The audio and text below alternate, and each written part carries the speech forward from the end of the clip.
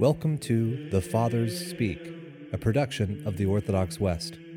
Each day, Father John Fenton reads a selection fitted to the Western liturgical calendar from one of the Fathers of the Church.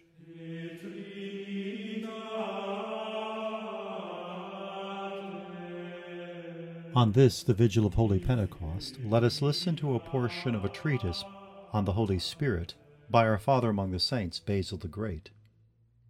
The titles given to the Holy Spirit must surely stir the soul of anyone who hears them, and make them realize that they speak of nothing less than the Supreme Being.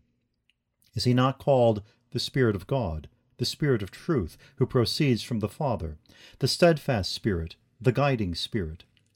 But his principal and most personal title is the Holy Spirit. To the Spirit all creatures turn in their need for sanctification.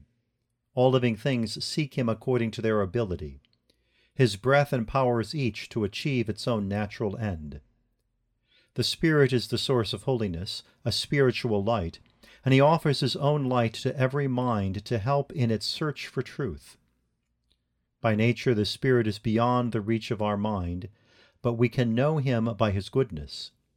The power of the Spirit fills the whole universe, but he gives himself only to those who are worthy, acting in each according to the measure of his faith. Simple in himself, the Spirit is manifold in his mighty works. The whole of his being is present to each individual. The whole of his being is present everywhere.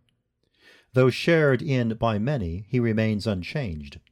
His self-giving is no loss to himself. Like the sunshine which permeates all the atmosphere, spreading over land and sea, and yet is enjoyed by each person as though it were for him alone, so the Spirit pours forth his grace in full measure, sufficient for all, and yet is present as though exclusively to everyone who can receive him. To all creatures that share in him, he gives a delight limited only by their nature, not by his ability to give. The Spirit raises our hearts to heaven, guides the steps of the weak, and brings to perfection those who are making progress.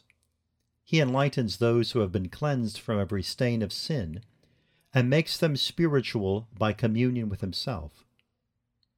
As clear, transparent substances become very bright when the sunlight falls upon them and shine with a new radiance, so also souls in whom the Spirit dwells, and who are enlightened by the Spirit, become spiritual themselves and a source of grace for others.